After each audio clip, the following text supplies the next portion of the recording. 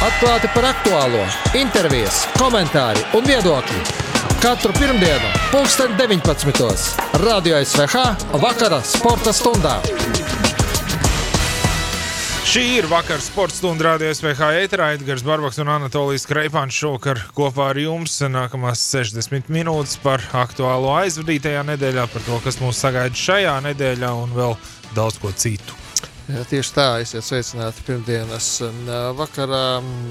Pavisam siltas dienas jau smaržo pēc motosporta sacensībām, ļoti pēc vietējām, es domāju. Kāds vienkārši ķīlē autiņu tev pie mājas, tāpēc tev tā smarža tur. Varbūt arī, jā. Un tad tā, jā, tā kā, redz, futbols jau ir sācies, arī Latvijas virslīga, par to mēs vēlāk parunāsim, un tuvojas arī izšķirīgās spēles hokejā, Optibet virslīgā, tur būs ļoti interesanti, es tā paredzu, ar nepacietību gaidu, un paralimpiskās spēles ir beigušās, mums ratiņu kerlingisti bija pārstāvēti, varēja nebūsiet cīnījās. Intrigu sagādāja. Protams, līdz pašām beigām intrigu uzturēja, beigas nesanāca, ko darīt, būs lielāka pieredze. Būs arī augstāki rezultāti, bet, ja tu esi tur ticis uz olimpiskajām spēlēm, ja tu tur ieņem 9. vietu, tad tā ir viena no labākajām komandām, kas vispār pašreiz ir. Tā kā, bet noteikti viņi izdarīja to savu darbu, piesaistīja tādu pamatīgu papildus interesi šim sporta notikumam. Protams. Tas ir neapstrīdami. Ļoti daudzi cilvēki tam sekoja, arī tie, kas varbūt nezināja, ka tāds sporta veids pastāv. Jā, jo gal galā kērlings arī neatkarīgi, arī vienkārši olimpiskajās spēlēs, kaut arī mūsējie tur nebija. Meitenes bija tuvu, bet bija ļoti tuvu, jā, bet es domāju, ka bija ļoti skatīts, jo tas jau... Mēs jau cik spēles skatāmies tur uz vietas, un ja to no paša rīta sāk rādīt, un tev vakarā ir biatlons, vai Māra Rīmani, piemēram, Kamanas ir, vakarā viss ir, vai ne? Ko pa dienu. Kērlinga rāda diezgan daudz, interesanti, tikai Kērlinga spēles esmu redzējis daudz vairāk šajās ziemas spēlēs nekā hokeja spēles, un tāpēc, ka viņi te vietējos kanālos to hokeju krietni mazāk rādīja. Un interesanti, es ar vienu kolēģi runāju, kurš teica, ka tur tā paralimpiskajās spēlēs tai precizitātei ir vēl daudz lielāka nozīme, jo tur tu vairs nevar koriģēt neko. Tur ir metiens, un kā tev viņš izdodās, tās viņš arī galā būs. Tas ir...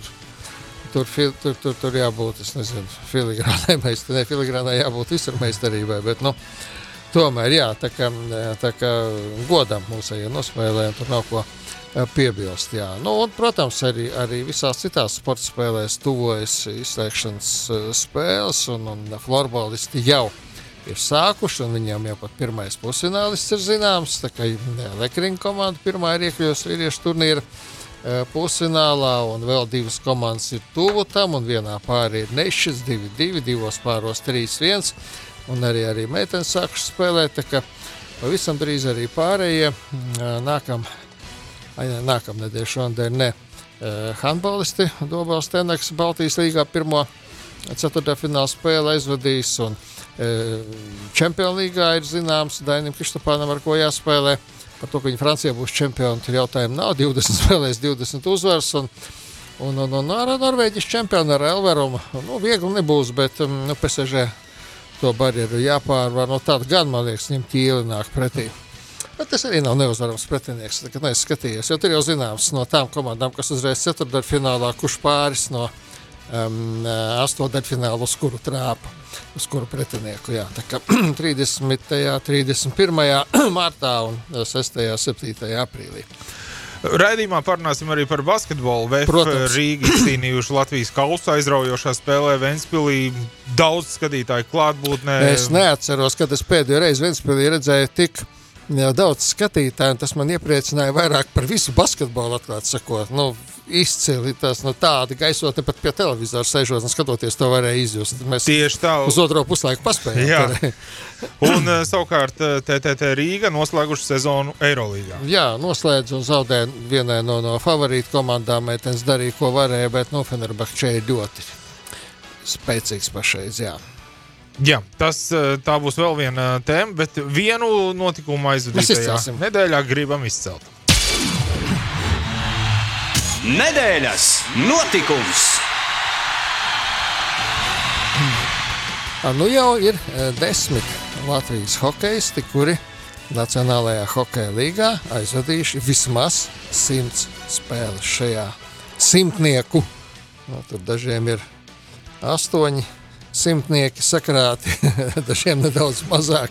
Un 3 vārdsargi jau tagad jā, arī. Un 3 vārdsargi. Elvis Mizlikins, 100. spēle Nacionālajā hokeja līgā. Protams, tas ir notikums, jo no mūsu, tad es jau minēju, ka 10 tagad ir spēlētāji. Tomēr no vārdsargiem tikai Arturam Irbam un Pēterim Skudram ir vairāk spēļu. Pēters Skudra, es domāju, ka Elvis pārspēs, viņam 146 spēles. Nu, līdz Arturam 586 Arturam. Tas, man liekas, regulārajos turnīros tikai. Jā, tā kā tas, tā. Es tā speciāli skatījos. Visvairāk Sandim Ozoliņam, protams, un Kārlim Krastiņam, viņiem abiem vairāk nekā 800. Jā, tā kā mēs Elvi apsveicam ar simtnieku un turklāt vēl uzvara 100. spēlē. Tā kā pavisam patīkami. Jā, bet mēs hokejam tagad liekam mazu punktu šajā tēmā, un mums ir virslīga sākusies. Jā, sākusies virslīga. Lai arī sniegs vēl kaut kur ir redzams, izejot ārā, bet tas futbolam netraucē. Jā, atkal 10 komandas pirmajā kārtā 5 spēlēs 16 gūti vārti, tikai vienā spēlē abas komandas nesēlās ar gūtiem vārtiem. Protams, pēc pirmajām spēlēm izdarīt kaut kāds secinājums būtu ļoti muļķīgi, pat nevis pāragri. Arī tāpēc, ka komandas vēl arī tās, kuras tomēr spēlē savos īstajos laukumos, dabīgajos laukumos, spēlē rezerves laukumā, bet čempioni sāka titula aizstāvēšanu ar tādu ļoti interesantu spēli. No 1-2 nācās atspēlēties pret Jūrmālas Spartaku, 3-2 RFS uzvarējām mēs Viktoram Morozam nezvanījām. Mēs piezvanījām Mārim Verpakovskam, jo mēs ne tikai par konkrētu spēli un par pirmo kārtu parunāsim. Labvakar, Māri! Jā, labvakar! Vai var teikt, ka nedaudz nenovērtējāt pretinieku, vai tomēr, tas ir tās pirmās spēles, tā kā sezonas pirmās spēles tāda raksturīga iezīme, ka tā nekad nav viegla? Es domāju, ka vairāk, tā varētu kaut kāda pirmā spēle Grūziju uz to novelt, un es negribētu tomēr domāt, ka mēs nenovērtējām, mēs ļoti nopietni gatavojāmies, un līdz pēdējiem brīdim nebija saprotams arī Spartaka sastāvs, kas spēlēs, kas nespēlēs, tas pats Lamba un Gukmaničs, kuri beigās nebija, bet mēs nevarēja saprast, kāds viņiem sastāvs būs beigās, un jebkurā gadījumā gatavojamies ļoti nopietni. Pirmais puslaiks, diemžēl, nebija to, ko mēs, nebija tas, ko mēs vēlējāmies redzēt, un tas varbūt mazliet saistīts arī ar to, ka mums Dubra pievienojās pēdējā brīdī, un tad mums sanāca, ka visu sagatavošanās posmu mēs spēlējam mazliet savādāk, mēs spēlējam, tādās niansēs varbūt tagad ieslīgšu, tas būs saprotams tur vairāk speciālistiem, bet spēlējam ar 2 centra aizsargiem, un tad ar Dubras pievienošanos mēs mēģinājām pāriet uz 3 centra aizsargiem, un tad īsti tas neizdevās. Tāpēc arī tas pirmais puslaiks es vairāk novēltu uz to, un tad otrā puslaikā jau atkal pārgājām uz mūsu veco schēmu, un tad jau mazliet labāk viss izdevās, un pēdējās minūtēs arī izrāvām uzvaru. Jā, bet vispār par sezonu, kā tev izskatās, protams, pirms sezonas nekad netrūks dažādu. Runa nav par prognozēm. Nelūksim tev salikt komandas pa vietām vai kaut ko tam līdzīgi darīt. Izskatās, ka varētu būt vēl interesantāk, jo es neredzu šobrīd tādu vienu ļoti izteiktu Pastarīti, piemēram. Jā, man arī iepriecināja gan tur Supernovas sniegums pret Liepāju, gan arī Tukums sniegums Daugavpilī, kur pēdējā minūtē tikai arī ielaida vārds un cieta zaudējumu, bet, Auda, protams, Auda bija sagaidāms laikam, ka būs tāds... tad tas sastāvs attiecīgs, jā. Jā, pēc viņa sastāvu un komplektācijas un plus vēl nometni Turcijā, tas izsaka jau daudz ko pats par sevi.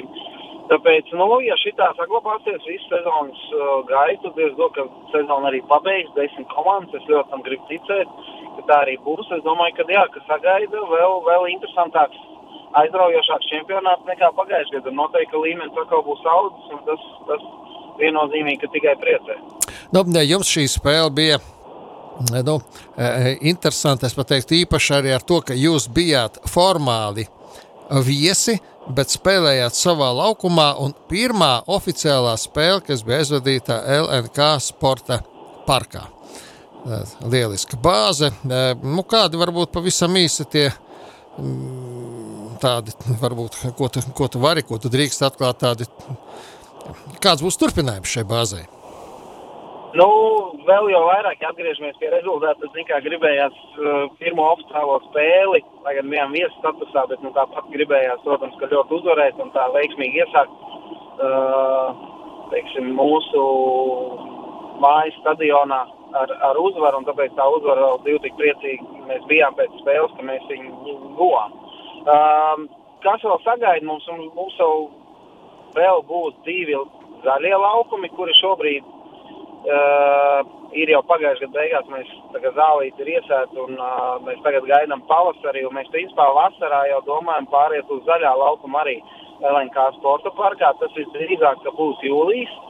Pa startu varbūt sanāks mums vēl uzspēlēt kādas spēles Arkādijā, bet pēc tam jau mēs principā no jūlija domājam, ka pilnvērtīgi mēs pārējām gan treniņu procesu, gan visas spēles mēs aizvadīsim LNK sporta parkā, ja. Cik tur skatītājiem vietas paredzēts? Es domāju, zaļo laukumu. Zaļā laukumā būs, kopējais būs 2000 vietas mums ir paredzēts, kad viss būvniecība tiks paveikta un ka būs lielā tribīna, un tad arī tās pagaidas kopējais skaits būs 2000 vietas. Kas tādā ikdienā mainās no tā, ka jums tagad jauna, pavisam citāda mājvieta, kādā nekad neesat bijuši? Tas viss tomēr, man liekas, klubam piedod uzreiz pavisam citu vērtību, un arī, runājot jau šobrīd ar mūsu jaunpienācējiem, gan vietējiem spēlētājiem, gan leģionāriem, protams, ka tas ir liels arguments, jo, jebkuram futbolistam tu parādi, ka klubam ir tāda bāze, un ka mēs visu laiku būsim vienā vietā. Un ka tā bāze attīstās. Jā, un ka bāze attīstās skaidrs, ka arī spēlētāji saprotā, tad, klubs tur nav nedomā tikai par vienu gadu rezultātiem, ka viņi redz kaut kādu vīziju un grib attīstīties un redz kaut nākotni. Protams, ka tas ir tāds liels un labs arguments, lai arī pārliecinātu spēlētājs pāriet, jo, tas uzreiz piedod tādu vērtību klubam, un es domāju, ka viņi pārējot, viņi saprot, ka, tad tā ir laikam nopietna organizācija, jo viņi domā ilgtermiņā un uz viņiem var paļauties. Protams, ka skatītājiem prieks, kad arī tādā smukā vietā, ka viņi varēs atnākt labi pavadīt laiku un, komfortablā vidē, kur viņai būs arī kafejnīca un kur bērnu laukums būs un kur parkings būs ērts un kur varēs piebraukt. Un sabiedriskais transports arī tur iet, tāpēc, mēs ļoti ceram, ka skatītāji arī novērtēs mūsu jauno mājvietu un apmeklēs mūsu spēles kuplākā skaitā. Paldies, Mairi, lai veicas gan futbola laukumā, gan futbola laukumu attīstīšanā, tā teiksim. Paldies, Māris Varpakovs, tas bija. Jā, skatītāji, Ķezermežā bija pārpildītā tribīnīta, Liepājā tur jūs krastā, es neteikšu, ka tāds īpaši silts nebija, bet tur arī pūta, jā, bet, skaidrs, ka skatītāji arī nocietušies, tad visādi ierobežojumi, tad vispār nedrīkst, tad tas, un tagad beidzot var iet skatīties, un tā, ka jau izies savos lielajos laukumos, pirmkārt jau tas attiecas, protams, uz Liepājas, uz Valmieras komandām, arī uz Rīga futbola klubu, uz Spartaku, un uz RFS. Tā intriga ir pietiekami liela, lai tas skatītājs skaits būtu, ja ne ļoti liels, tad pietiekami tāds, ka viņus redz, dzird, pamana, un tas viss ļoti krāsaini varētu notikt. Pavisam ātri pārskanot pār pirmās kārtas rezultātiem, Liepājā 3-1 uzvarēja Supernovu, Riga FC ar 2-1 principiālā spēlē, man šķiet ļoti tādā, vienā no centrālajām šīs kārtas spēlēm uzvarēja Valmieru. Tas centrālā spēle, manuprāt, tā bija. Un RFS ar 3-2 Spartaku uzvarēja, savukārt Daugavpils 2-1 pārspēja Tukums 2000. Tur burtiski 20 sekundes pirms beigām. Uzvars vārds, skaists vārds. Man šķiet arī principiāli spēle Auda pret Metu. Auda izcīna savu pirmo uzvaru pirmajā spēlē jau ar 1-0 pārspējot Metu. Jā, pēc 18 gadu pārtraukuma Auda atgriezās, bet tā ir pavisam cita Auda. Pēc 18 gadu pārtraukuma tā varētu būt, jā. Jā, toreiz viņi pabeidz sezonu ar 1 punktu 2004. gadā, starp citu, jā. Jau ir labāk. Tagad viņiem jau ir par 3 reizes vairāk punktu, jā. Pēc pirmās spēles, tā kā tas tā pa jokam, bet tiešām būs interesanti. Un nākamajā šajā kārtā jau Liepāja Rīga futbola klubu. Lūk, jūs centrālā spēle jau šonedēļ nākamajā kārtā. Jā, Tukums ar metu, es teiktu, tikpat principiāla spēle, tur Valmiera cīnīsies ar Spartaku, RFS Daugavpils. 5-6 kārtas, tur, kamēr komandas iespēlēsies, kamēr sastāvs apmēram viena lieta pārbaudas spēles, cita lieta punktu spēles. Jā, un Audai mūsu pieminētajai iespēja turpināt savu sēriju pret Supernovu, kur noteikti tā nedomā, ka viņi varēs te kaut ko turpināt. Divi jaunpienācēji savā starpā. Īpaši principiāla spēle, protams. Pret ko tad vēl ņemt punktus, ja pret citu jaunpienācēju? Jā, futbolu būs vairāk nekā pagājušajā sezonā, kaut vai tāpēc, ka komandu ir vairāk. Jā, un mēs pašā sākumā nepateicām, vai kā vajadzēja atgādināt, ka mums taču ir arī futbola balva šodien, jo mums beigās atkal būs jautājums par nokaut kā par to, ko mēs te runājām, varbūt jau vēl runāsim, mēs vēl neesam izdomājuši. Mums ir grāmata Andreja Rubina autobiogrāfija ar viņa autogrāfu. Ar provokatīvu nosaukumu. Ļoti provokatīvs un ļoti intriģējošs nosaukums. Es sēdēju tikai vienreiz. Ir mums tā grāmata jau. Jā, paldies Askoldam Udritim, kurš pierakstīja to visu. Lai viņš veseļos, viņš nedaudz ir apslimis. Tā ka mēs šovakar to grāmatu izspēlēsim un turpmāk mums katru pirmdienu būs tas, kas kādreiz bija. Proti konkurss mūsu klausītājiem. Tagad neliela muzikāla pauze ar Red Hot Chili Peppers, un tad par basketbolu turpināsim. Noteikti. Atklāti par aktuālo, intervijas, komentāri un viedokļi. Radio SVH vakara sporta stundā. Vakar sporta stundu mēs turpinām ar basketbolu, un jau raidījuma sākumā pieteicām, ka VF Rīga izcīnīja pirmo Latvijas kausu, jeb Užavas Latvijas kausu, kā tas saucās tagad pēc atjaunošanas. Intriģējošā sīvā cīņā daudz skatītāju klātbūtnē pārspējot basketbolu klubu Ventspils, un esam sazvanījuši VF Rīga galveno treneri Jānu Gailīti. Sveiks, Jāni! Sveiks, Jāni! Čau, vakar. Cik svarīga klubam bija šī uzvara? Tomēr mums nav tas turnīrs, tā kā Spānijā, piemēram, tas karaļa kauss, tur futbolā vai handbolā vai basketbolā. Mums tas varbūt nav tik ļoti populārs, tomēr tik ilgi nebija vesels, cik tur 20 un vairāk gadus. Bija nozīmīgs, piemēram, pirmkārt jau mūsu un Ventspils tas viss tas vēsture, jā, un tas viss ir jau izveidojis kaut kādu tā kā challenge vienam pret otru, un uz to mirku mums tā trofeja bija svarīga, jā, mēs gājām, un tas bija viens no sezonas mērķiem, tā kā arī tas, ka tā tomēr ir viena spēle tikai, un protams, vienā spēlē viss kaut kas var notikt, jā, tas piedāvā tādu papildus intrigu, un arī tā, protams, tā arī tā spēle notikās, tā kā es domāju, ka arī vēsturiski un tā tālāk, es domāju, ka šis veidojums, klausīstīm, kas ir atzīmes, es domāju, ka viņš ir ļoti dzīvotspējīgs un ļoti svarīgs klubiem. Man šķiet, ka to novērtēja arī skatītāji. Mēs ar Anatoliju skatījāmies gan TV ekrānā, bet pat tur varēja just, ka tā atmosfēra ir fināla atmosfēra. Sen tāda nebija piedzīvota.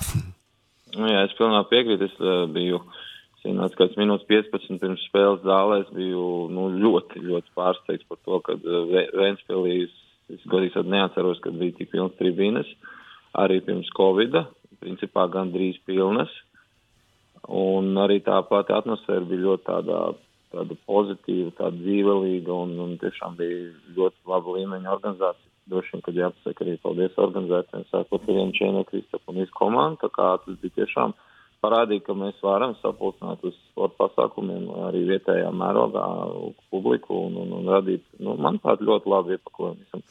Kas tavuprāt izšķīra par labu VFam? Tomēr 4. ceturdaļā jūs guvāt to izšķirīgo pārsvaru. Jā, tā bija spēle, kur mēs varbūt uzbrukumā klibojām visu spēles garumā, un es domāju, ka aizsardzība otrā puslaikā mums palīdzēja, jo mums bija gan slikts procents no 3 punktu līnijas, gan arī varbūt ārējās līnijas līderi nenospēlēja labākās spēles, līdz ar to tas spēle bija ļoti cieša un rezultāts bija līdzīgs, un tas deva arī Ventspilī to sajūtu, kad viņi te patās ir, un protams, kad otrā puslaikā mēs varbūt aizsardzībā nedaudz pielikām un izdevās to izrāvienu uztaisīt, un es domāju, ka ar aizsardzību nācošajām bumbām tā bija tā galvenā daļa. Nu, un pēc tam nākamajā spēlē papildinājums VF sastāvā. Spēlētājs, kurš jau trenējās kādu laiku ar jums, bet debitēja proti Ukrainas izlases basketbolists Vitālijs Zotovs. Kā tu viņa debiju vērtēji spēli, jo, protams, izdevās ļoti veiksmīgi uzvarēt Vimsī komandu, kas 4. vietā šobrīd turnīra tabulā. Nu jā, mums, protams, bija zināt šo visu politisko situāciju, kas ir izveidojusies, un es Vitālijs bija uz vietas, viņš atceļoja ar treneru Bagātski no Spānijas ar izlasi, un bija vairāk spēlētāji, kas, protams, kad šajā sarežģītajā situācijā, ja mēs, gan mums kā klubam, varbūt mēs ļoti aktīvi nemeklējam to papildinājumu, bet redzot situāciju arī un saprotot, ka viņš ir viens basketbols, ka varēs palīdzēt, tad, protams, mēs esam ļoti priecīgi, ka viņš ir mums, un tajā pašā laikā arī izprotam to situāciju no viņa puses, jā. Protams, mēģināsim arī viņam palīdzēt, cik tas ir iespējams no mūsu puses. Tā kā es ļoti arī pozitīvi varu atsaukties par viņu visu to darbu ētiku un par visu, ko viņš ir izdarījis pagādām klubā. Tā kā es domāju, ka tas ir ļoti labs papildinājums mums arī basketboliski. Paldies! Nu, novēlam ar skatītājiem pilnus arī nākamos finālus šajā sezonā. Jā, paldies skatītājiem. Liels prieks tiešām bija redzēt viņus atpakaļ.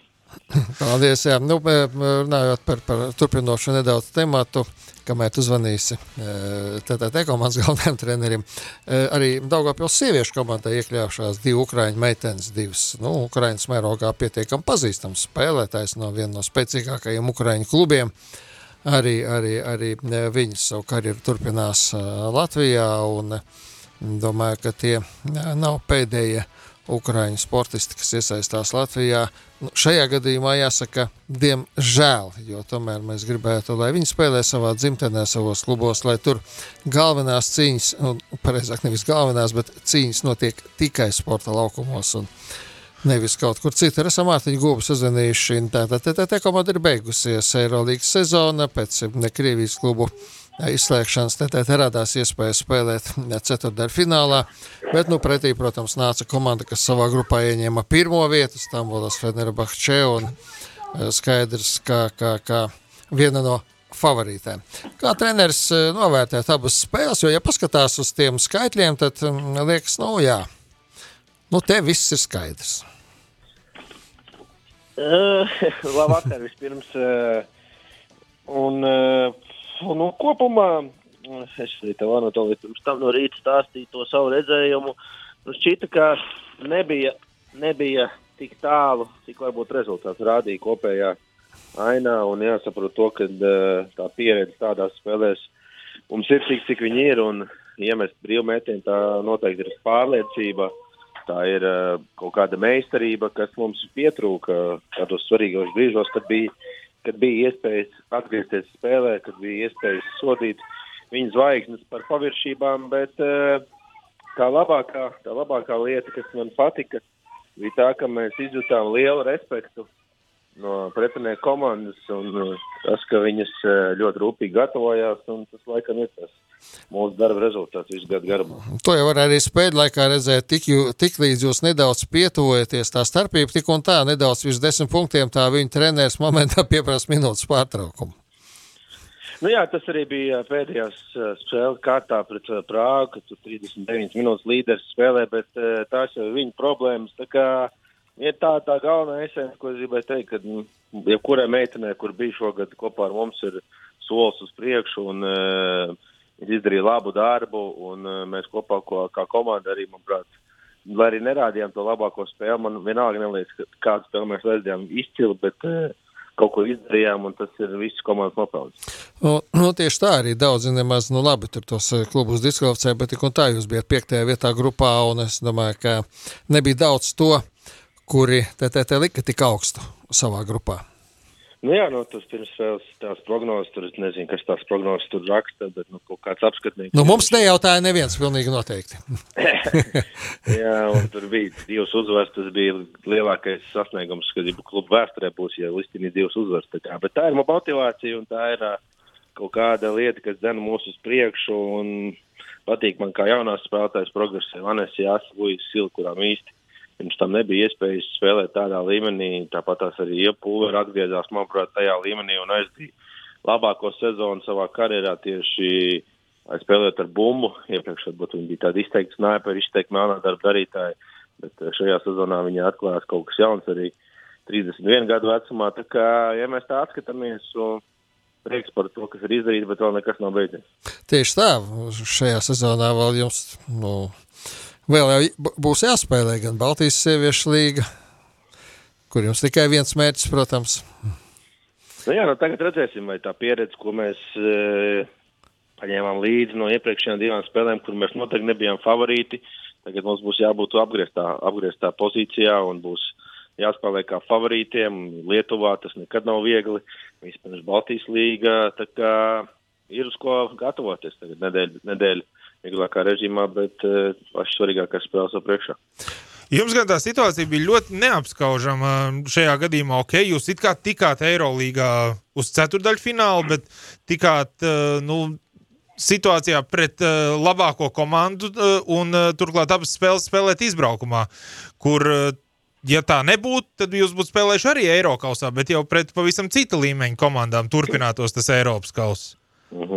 Viennozīmīgi, bet gan Eirolīgā 8 komandas, kas ir atlikušas, gan Eirokausā 8 komandas, kas ir atlikušas, un viss ir, es pat teiktu, ļoti vienlīdzīgas. Protams, ja mēs skatāmies Fenerbahču, Prāgu, Avenidu, tās ir komandas, kas varbūt ir kaut kur nedaudz augstāk, bet tās visas pārējās, un Eirokausā arī tur ir 4-3 Francijas komandas ar lielām ambīcijām, viena ļoti, ļoti, ļoti naudīga turku komanda, tāpat tās arī pagājušā sezonas čempiona Valencija. Tā kā tur arī nekas viegls nebūtu bijis, bet mēs cenšamies darīt to, ko mums liek, un tā situācija bija tāda, ka klubam arī tas bija finansiāli izdevīgāk spēlēt 2 spēles Stambulā, protams, ka Stambuls klubs to var atļauties, un izvēlējāmies šādu taktiku, bet, kā ir, tā ir. Labi, paldies, lai ir veiksmīgs sezonas noslēgums, un lai TTT iegūst arī iecerēto trofeju.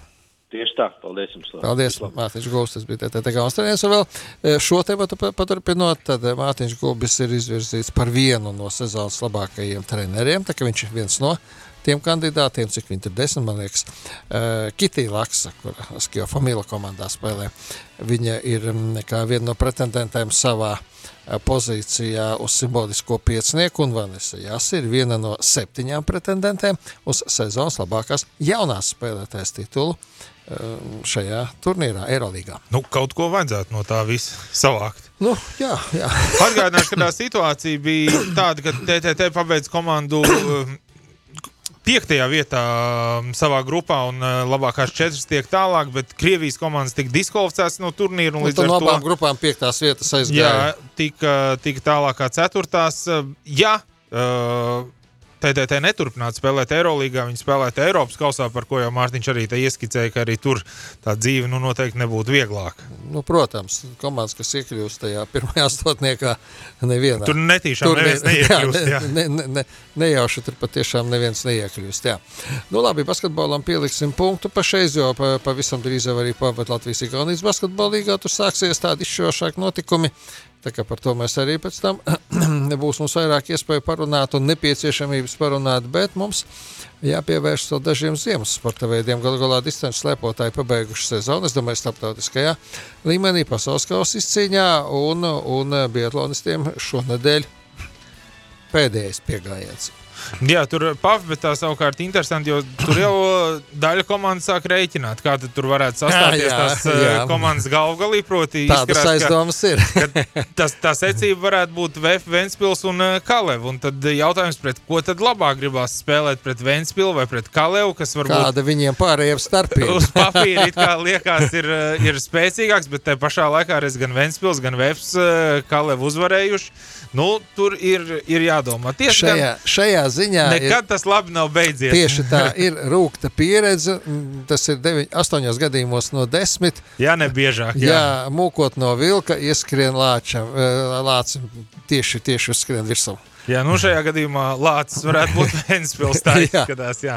Mums maz pauzīt un tad turpinām. Atklāti par aktuālo, intervijas, komentāri un viedokļi. Katru pirmdienu, 19:00. Radio SVH vakara sporta stundā. Jā, tad distanču slēpotāji pasaules kausa cīņā pabeiguši sezonu, tur Ņeprēva un Klebo ieguva lielos kristāla globusus, bet, ko mēs par viņiem visu pasauli, daudz rakstājumi raksta, mums ir savi cilvēki, ar ko parunāt un par ko parunāt. Patrīca Eidaka, esam sazvanījuši, atgriezās no pēdējā posma Falunā. Labvakar! Labvakar. Mēs jau vienojāmies, ka šī tev ir bijusi, laikam, labākā sezona līdz šim. Jā, es tā gribētu teikt. Protams, augstas vietas olimpiskajās spēlēs, arī pasaules kausa posmos, un ne tikai, kārtējās tās augtās vēstures lapusītes atšķirtas Latvijas distanču slēpošanā, bet kuru no sasniegumiem varbūt pati vērtē visaugstāk un kāpēc, vai varbūt tādu nemaz nevar vienu izcelt? Laikam jau šajā sezonā var izcelt tieši to vienu, kas būtu otrā vietā U23 pasaules čempionātā. Jā, tomēr medaļa ir medaļa. Jā, protams, un teikšu jau godīgi, jau iepriekšējos visus gadus uz to gājām, un visu laiku kaut kas stājās ceļā un neizdevās. Vienmēr bijām tuvu, bet nesasniedzām, un prieks, ka šo sezonu izdevās. Pagājuši gadu bija 4. vieta, jā? Pagājuši gadu bija 7. 7. Jā, tur bija tādas veselības problēmas tieši distancē, bet pirms 2 gadi bija 4. vieta. Pirms 2 gadiem, jā. Jā. Varbūt jau olimpiskajās spēlēs tai sprintā nebūtu pietrūcis tas viens acu mirklis, un tu būtu tikus tālāk, mēs runātu par citu startu, kur tu vērtē visaugstāk. Ziniet, manuprāt, olimpiādē, piemēram, sprintā, piemēram, es nezinu, tā reāli augstākā vieta, ko varētu tādu sasniegt, būtu aptuveni 16. Bet, ja man tā kā liktu salīdzināt olimpiādas 16. vai to U23 otro vietu, es tāpatās tomēr vērtēju, kad U23 tomēr tā medaļa ir vērtīgāka. Olimpiskās spēles, protams, nevarēja neietekmēt gan slimība pirms tam, gan tur tā nesaprašanās ar kaut ko nesaprotamu, ne pozitīvu, ne negatīvu testu tur uz vietas, un tad tev nedrīkst startēt skiatlonā. Man jau liekas, ka tu īpaši labi negulēji tajās naktīs.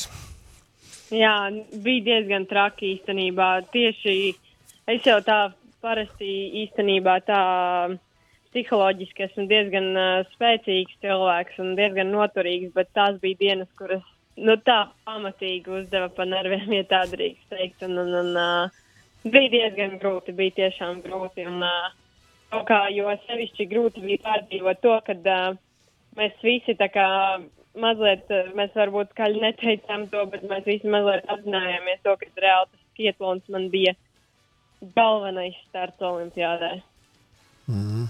Jā, tā to varēja nojaust patiesībā, jā. Jā,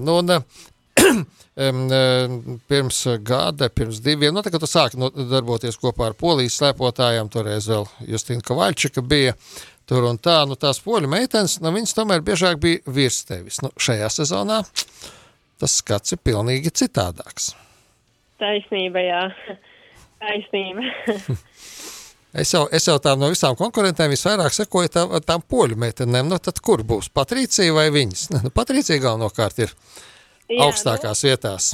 Ja godīgi, dažreiz pat ir tā sajūta, ka tu ej cīnīties nevis ar pārējām meitenēm, bet tā galvenā cīņa ir tieši mūsu starpā savējā, un tad tas tādu diezgan lielu tādu saspringumu, tādu to saspringtu atmosfēru rada komandā, ja godīgi, un nav viegli ne man to stresu panest, ne arī pārējām.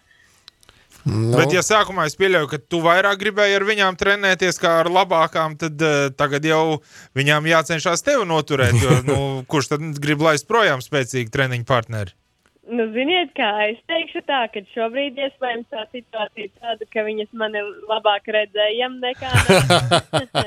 Un ko treneris Baičičaks saka šai sakarā? Viņš jau izprot situāciju, jo meitenes varbūt negrib saprast to visu, bet viņš jau saprot to, ka šobrīd jau ir palicis tā, ka es tām meitenēm esmu diezgan labs tāds vilcējs spēks līdz ar to, bet meitenes to nekādīgi negrib pieņemt, ka tā ir. Nu, tagad sezona beigusies, vai teikt, ka tagad varēs atvilkt telpu? Mazliet vēl paturpināsim to sezonu līdz aprīlim, noteikti slēposim. Prieks, ka to var darīt Latvijā un ļoti kvalitatīvi, tāpēc arī šobrīd plāna nekur braukt projām nav. Kur tad tu slēpo šobrīd Latvijā? Madona, vai ne? Madonā ir ļoti laba trase un dzirdēju, ka ir arī Alūksnē. Tā kā es pieļauju domu, ja Madonā beigsies, tad Alūksnē noteikti vēl būs. Tā vismaz vajadzētu būt. Rīgā jau mēnesi nevar slēpot. Jā, to es arī jau sapratu no brāļiem. Tā kā prieks, kad ir Madonā vispār. Es gribētu teikt, ka tā trase arī ir augstas kvalitātes, tā kā tur nekāda problēma atslēpoties. Labi, paldies par sezonu, Patrīcija, un lai sniegs līdz lieldienām. Lai sniegs līdz aprīlim, jā, un tad domāsim par tālāko. Liels jums paldies. Paldies, Patrīcija Eiduk, tā bija Latvijas labākā slēpotāja un pasaules vicečempione U23. Nu, tāda līmeņa, es domāju, pasaules čempionāti vienalga kāda. Tā ir pirmā medaļa Latvijas distanču slēpošanas vēsturē. Un arī Raimo Vigantu mēs nedrīkstam neatcerēties par šo sezonu. Gan pasaules kausa posmu, gan olimpiskās spēles, tomēr sprintā 20-30 iekļūt. Tas ir, jā, protams, ir sprints un ir distances. Un to arī atsevišķi pasaules kausā vērtē. Protams, tur ir sava specifika, bet te pašā laikā, arī tā ir distanču slēpošana. Un tur nedrīkst nonicināt to teikt, jā, tas jau bija sprints. Tad divi iekļūst, tur tajā sprintā, tajā 30-niekā. Jā, tur nav arī tā, ka tie varoņi tur mainītos tik krasti, ka viens ir labs tikai sprintā un pēc tam nevar izdarīt kaut ko vidējā vai garākā distancē. Tieši tā, tam pašam Klebo varbūt šoreiz nebija tā sezona labākā tai distancē, sēdīja paši olimpiskajās spēlēs, bet, paņemsim tos visus pārējos, to pašu Juhaugu, kuram beidz karjeru, vai paņemsim, es nezinu. Tur var uzskaitīt tos pašus Permakoski un Niskanenu un tā tālāk. Bet sprints, protams, no skatītāja viedokļa, viņš tiešām ir skatāms un dinamisks un foršs. Man jau skiatlons vislabāk patīk no visiem pasākumiem. Man skiatlons ir skatāmākais. Tas ir tas. Kas tev patīk tajā distanču slēpošanā? Abos stilos, jo tu esi tad visuniversālākais, jā? Jā, tieši tā. Mani tik slēpjas un uz priekšu. Uz priekšu, tieši tā. Mums Patrīcija teica, ka viņa esot bijusi diezgan saspringus, tā teikt, bet labākā mūzika, ko klausīties, lai mazliet atslāpt, ir regejs. Un to tad arī no Rīga regeja mazliet paklausīsimies. Atklāti par aktuālo, intervijas, komentāri un viedokļi. Katru pirmdienu, 19:00. Radio SVH vakara sporta stundā. Jā, biatlona sezonā vēl gan ir viens posms, un tas būs ārkārtīgi. Jo jau Madonā ir sniegs, tad kāpēc var biatlons vēl neturpinātos, jā. Jā, un protams, ka lielāk izstāv globus ieguvējs vīriem jau ir zināms, Kentens Fions Maijē. Šis tas ļoti interesants man par viņu ir, tā kā skatāties nedēļas nogalē varēs daudz ko interesanti dzirdēt. Kā viņš gatavojās, kā viņš stresa tika galā un tā tālāk, bet, un kā Martins Furkāds teica, ka nē, šis nekad nepaņems lielāku izstāvu globus kādreiz. Pirms gadiem 3, tas bija apmēram 4. Varbūt arī tam bija nozīme, ka viņš to pateica. Tas bija nedaudz citā kontekstā, bet jā, varbūt arī bija jā. Bet, katrā ziņā tās beigas būs ļoti interesants, jo tur lielākā daļa kristāla vēl nav aizņemta. Un tur būs cīņa, gan iedzīšana, gan sprints, gan distancē kopēju startu, kas pēdējā sezonas dienā. Protams, mums arī... Daudziem piedod, protams, arī bēdīgs notikums, kā pēdējais biatlons. Jāgaida būs nākamā sezona, kas jau brīvdienās bija kaut kas tik ierasta sastāvdaļa. Līdz novembra beigām būs jāgaida. Bet laiks skrien ātri, kā mēs zinām. Jā, un mums tomēr arī tāds, tāds gaišs stariņš šajā posmā. Gaišo stariņu sauc Renārs Birkentāls, 20 gadus vecs puisis no Talsiem.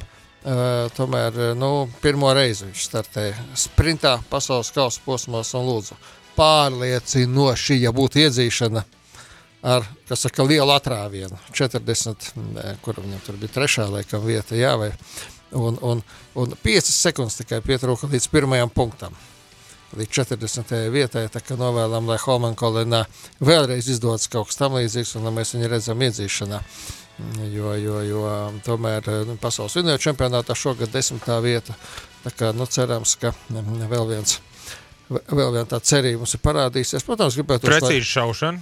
Jā, jauktajā stafetē 1-1 tik labi negāja, bet to var saprast. Tur ir cita dinamika, tur ir tev visapkārt, viss notiek un, galu galā jā, bet vienalga, mums nav nemaz tik daudz to sportistu, kas arī vienkārši var sprintā ir nostartējuši ar nulīti.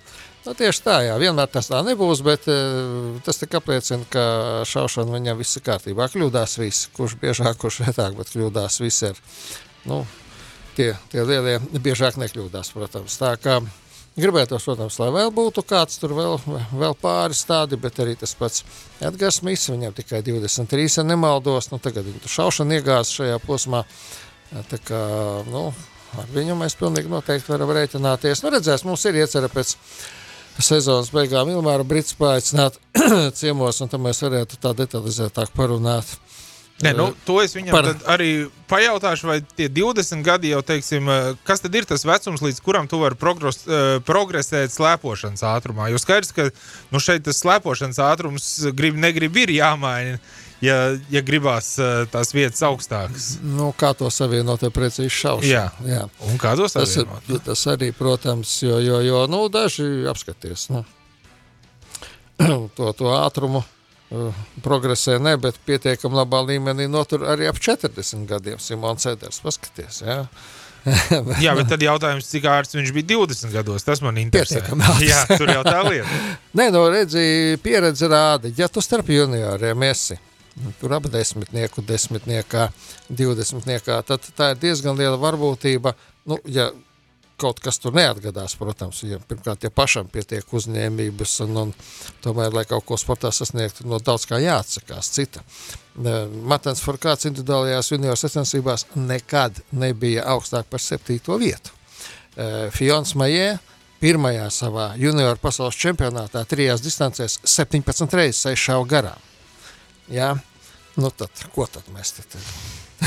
Bet, un arī nebija čempions un nezinu, kas vēl junioros. Viņam bija medaļas atšķirībā no Forkāda, jā. Bet tomēr. Bet ja tu tur esi tajā augšā. Kļūdām liekas, ka nezvai šis čalis dabūs lielo globus. Nē, toreiz par to vispār neviens nerunā tādā vecumā, bet ja tu tur esi ap to 10-niekā, tad tu esi starp saviem vienaudžiem viens no labākajiem pasaulē. Redzēsim, nākamie gadi jau, protams, arī visu parādīs. Protams, galvenais, lai būtu iespēja progresēt, augt, un galu galā arī Andrēs Astargujos nav pielicis punktu karjerai, kas. Tā kā. Tas, protams, būs ļoti interesanti. Kāds viņš būs un kāds vēl viņš būs atgriežoties. Būs, cik mums būs vietu. Vai mums 3 vietas mums nebūs, es tā domāju, nākamā sezona. Labi, IBU kausas tagad arī ir ļoti augstā līmenī. Tur paskaties, pirmajā 20-niekā nav neviena nezinām uzvārdu, jā. Bet, tomēr gribas jau pasaules kausā. Mēs jau aizrāvāmies, mēs aizmirsām, ka mums taču konkursiņš atgriezies. Telefona numuru zin mūsu. Konkurss! Atceries vai mini? 273-3933. Tieši tā, paldies Artim Dvarjonas, kurš laipni ierunāja to pirms vairākiem gadiem. Jā. Bet var zvanīt augšā. Un tad jau lūkosim arī pēc... Bija tam mums viens meistars, kurš vienmēr sazvanīja. Halo, labvakar! Labvakar! Pirmais atjaunotā konkursa zvanītājs, kā jūs sauc? Mārtiņ, mēs pašā sākumā par to runājām, ja jūs klausieties, tad jūs noteikti zināsiet. Mēs kā nedēļas notikumu pieminējām Elvi Merzlikinu, kurš aizvadīja savu 100. spēli Nacionālajā hokeja līgā. Cik Latvijas hokejisti ir aizvadījuši vismaz 100 spēles? 10 hokejisti. Pilnīgi precīzi. Jūs trāpījāt desmitniekā. Jūs nelieciet lūdzu klausunos, jo mēs pēc tam sarunāsim par balvas saņemšanu. Par balvas saņemšanu, jā. Tā, atgādināsim, kuri tad tie bija mums tieši vēl ir tik daudz laika. Man nav priekšā. Tā tad 3 vārdsargi tie ir Irbe ar pārliecinoši visvairāk aizvadītajām spēlēm. 506 Irbe, Skudra, tagad Elvis. Protams, ka tas ir Ozoliņš, Krastiņš, Žoltoks, Ivanāns, Balcers, Astašenko, Girgensons. Un nosaucām? Jā. Lūk, pat tagad zināt arī visus pēc vārdiem. Mēs tiksimies ar jums pēc nedēļas. Tieši pēc nedēļas. Es pagaidām nevaru pateikt, vai tur būs olimpiskais mantojums vai nebūs, bet nedēļas laikā mēs par to uzzināsim, jo pagaidām ir dažas neskaidrības. Jā, bet konkurs būs noteikti. Konkurs būs, jā, un arī olimpiskais mantojums nekur nepazūd. Šomēnes nepazudīs nekur, pilnīgi noteikti. Atradīsim, ko tad mantot šajā nedēļā. Mums vēl ir medaļnieki, un pat vēl visi čempioni nav šeit bijuši. Antolijs Kreipāns un Edgars Barbaks bija kopā ar jums. Visu labu!